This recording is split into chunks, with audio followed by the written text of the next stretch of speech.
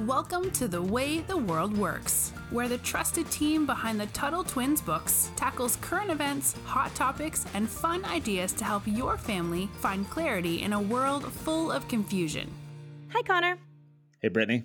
So, kids out there, if your parents watch the news or listen to podcasts or the radio, or even if you're in public somewhere, you've probably heard people talking about Israel and Palestine. And you probably just heard those words thrown out because it seems like everybody wants to have an opinion on things, even if they don't know what they're talking about. You probably may have heard the word Hamas thrown out as well. So today I want to talk about why you're hearing those, why it's a big deal and what this all means. So first, the reason it's in the news is because there was a huge attack on Israelis by Hamas. And Hamas is, I want to make sure I get this right. And Connor, please correct me if I get this wrong. So it is a pro-Palestine group, but they're more of a terrorist activist right group. They're not actually the Palestinian government. That's right. Yeah. That's a really big difference to make. Governments are bad in their own way. I guess you kind of call a government a terrorist organization in its own way too. But this is an independent group of that. So in Palestine, and Israel and Palestine have been at war with each other for a long, long time. I mean, if we want to go back to we're going to get into the modern origins here, but I mean, this is like almost a biblical war, if you will, because it's just been going on for so long.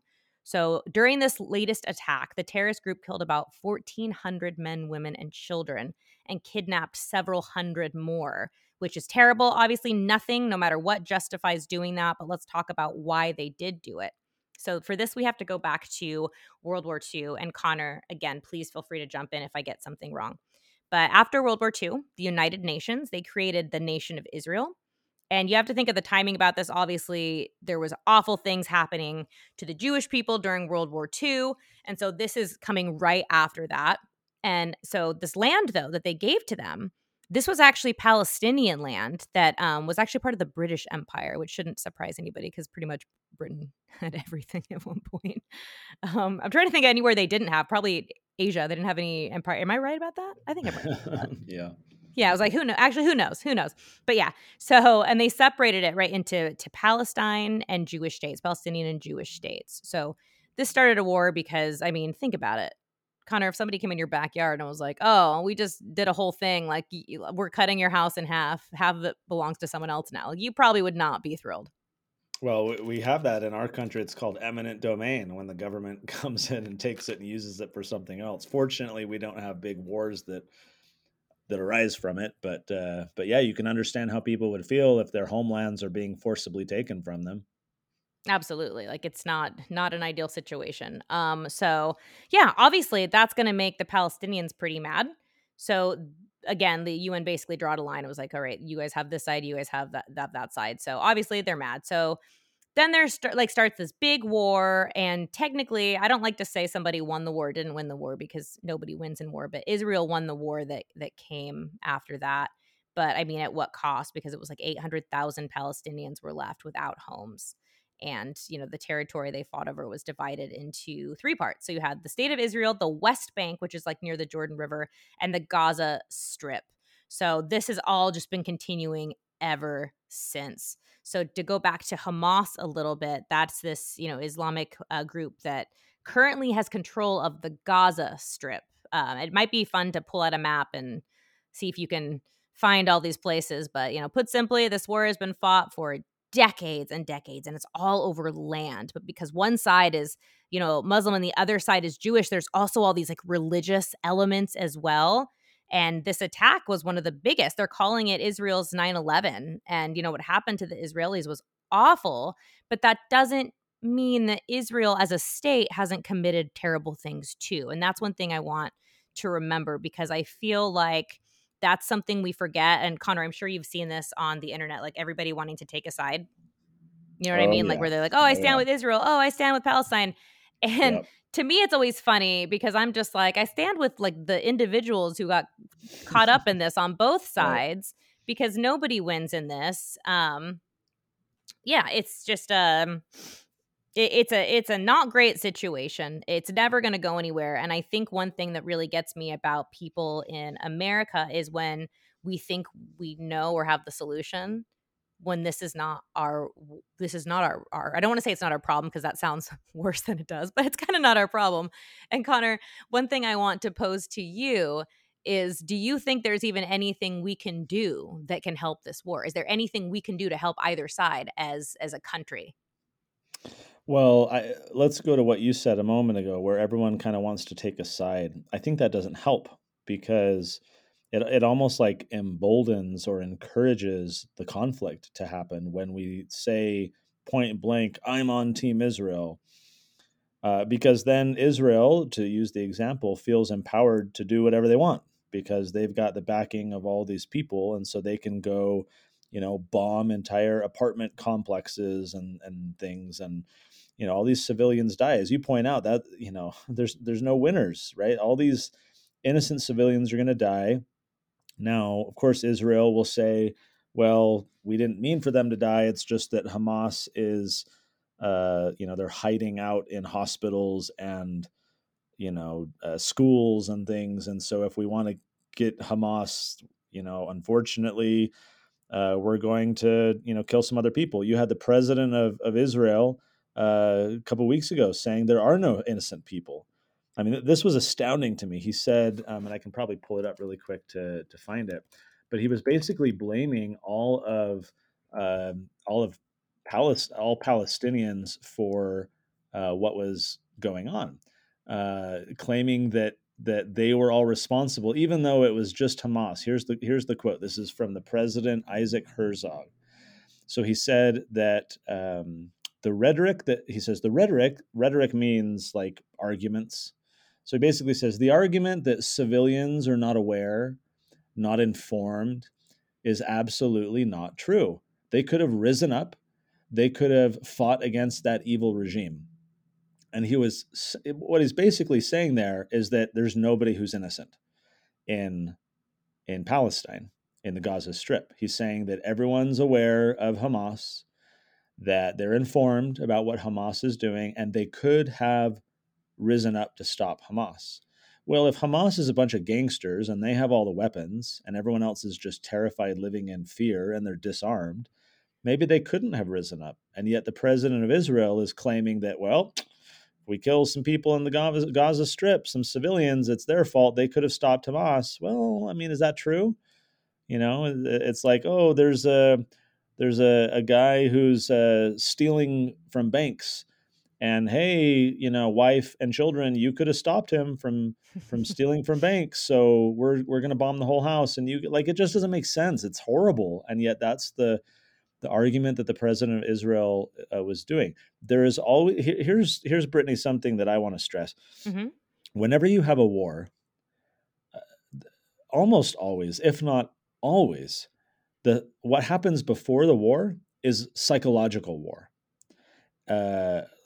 Psyops is what they're sometimes called, and the biggest part of that, but basically, trying to influence people's minds, trying to get them to believe different things and support different things. So trying to influence people, and we can go into that. But the point is, one of the biggest ways to influence people is to dehumanize the enemy. What does that mean?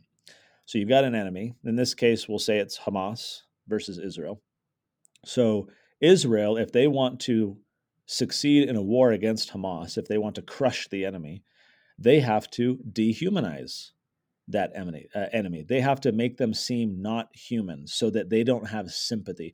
If we had sympathy for all the people in the Gaza Strip, then we would be demanding that Israel not respond to the attacks the way that they are, because we would be sympathizing with the innocent people in the Gaza Strip. By the way, half of the people who live in the Gaza Strip are children. So it's not like they could have risen up against Hamas, unless maybe someone's claiming that that's the case. It's like over 5 million civilians, and half of them are kids. And so the idea is, if you're in charge of Israel's military or their government, this president guy, you don't want the public to sympathize with your enemy, because then the public will demand that you not bomb them, not kill a bunch of people. And so you often have in warfare psychological warfare that precedes a lot of the actual fighting. And so, this is very common. I'll use another simple, quick example. So in the World War II, when the Nazis had the Holocaust and they were killing a whole bunch of Jews, they called them pests, vermin. And that was the nickname that they would use for Jews. They did not want people, including the soldiers who were, committing these barbarous acts. They didn't want people to see the Jews as human. They wanted them to be seen as subhuman. And so the chemicals that was used, like in the gas chambers, this is kind of morbid, but it's part of history. When all these Jewish people were horribly killed by the Nazis, one of the chemicals that was used was a pesticide, which is what's used to kill bugs.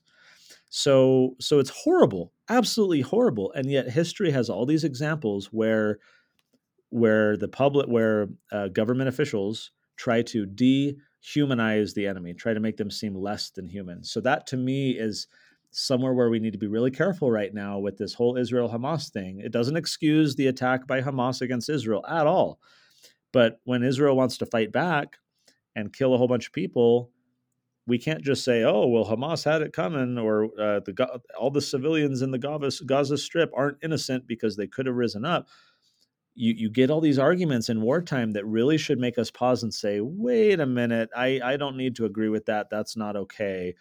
And the other thing, Brittany, just because you threw it out there at the beginning, this is kind of a religious war in a lot of ways. Yeah. And you've seen, as have I, many Christians who feel kind of a connection with Jews, because Judeo-Christian is the term, right? Where all the early Christians were Jews at first, right? With Jesus and everything, and so you have a lot of people today who I see support Israel because they see Israel as God's chosen people. What I like to point out is Israel is just the name of a government. Right? God's chosen people in the Bible who called themselves Israel, that doesn't mean the modern nation state of Israel and the boundaries there and all the citizens of them are suddenly God's people. So to my Christian friends or my Jewish friends, they say, well, they have the same name, they call themselves Israel, but the Israeli government does a whole bunch of things that are wrong, much like every government. And I don't think, as a religious person myself, that we should just give the country, the nation, Israel a pass just because another Israel in the Bible, was God's chosen people. So the religious aspect of this complicates it for a lot of people who kind of feel like they have to side with Israel with whatever they do. And I think that leads to a lot of problems. Well, and that's what's been so interesting to me, to see people that you and I know, Connor, who are usually very anti-war no matter what, and then to see, because of the religious part, start getting into it and playing, tribal politics. Because I know one thing that I think history shows us is, even though you might think your religion is perfect because it's from a higher being, the people who live on this earth are by nature flawed people, right? Everybody who lives here, who is on earth, is flawed. And so there's always going to be mistakes made. And that doesn't mean that your religion, as a whole, is bad. It just means there are people who do bad things everywhere. And so I think that's one thing that sometimes people forget. And it's really interesting to see. I like seeing people who are usually anti-war or who usually, agree with us on this sort of thing. I like kind of sitting back and seeing what happens and how people react, because your principles are really tested when something happens, right? It's easy to sit back and say, I'm anti-war no matter what, and then something happens and you're like, oh wait, what are these people going to do? So that I think, to me, has been the most interesting response. And the social media warrior thing always gets me, where I'm seeing everyone pick a side and I'm just kind of laughing, because I'm like, a lot of them are like comedians. I'm like, you guys don't know anything. Just stop. And it's tough because it becomes very tribal. You see all your friends doing something, so you feel like you need to do it too. And I think, just like in the last episode when we were talking about Ukraine, to me, the lesson here for the kiddos listening and the parents is, before rushing to judgment, before taking a side, before listening to a couple reporters and suddenly thinking the full truth, we just need to do more homework. We need to be more cautious, because there's a lot of hidden agendas. There's a lot of people who are trying to push their agenda, and they're using propaganda, and they're using psychological war, and they're trying to manipulate people so that they can achieve their desired outcome. So if we don't want to be manipulated, if we don't want to be duped or just be tribal and support something because other people we like it are supporting it, we need to do our homework. We need to be cautious. We need to be skeptical, even if you might lose some friends. I mean, the fact that I did not immediately side with Israel, I had some colleagues or what do you call them? Not friends, but just people I know, people in my social circles who got upset with me. And so that'll happen. When you try and follow the right path, it'll be unpopular to some people. But I think the truth. There's a quote that says something like, "Truth is the first casualty in war." That's a good quote. And so when these wars happen, often with the propaganda and everything, everything's manipulated, and it's a struggle. I mean, Israel. There was that story recently about 40 babies being horribly killed. Yeah. And as it turns out, that wasn't accurate. It was just a claim that suddenly circulated like crazy, and everyone believed it and got upset about it. Right? That stuff happens. That's the psychological war. That's the trickery where they're trying to shift people's opinions. If we want the focus on the truth, let's be a little more skeptical. Let's be a little bit more cautious. Let's do our homework.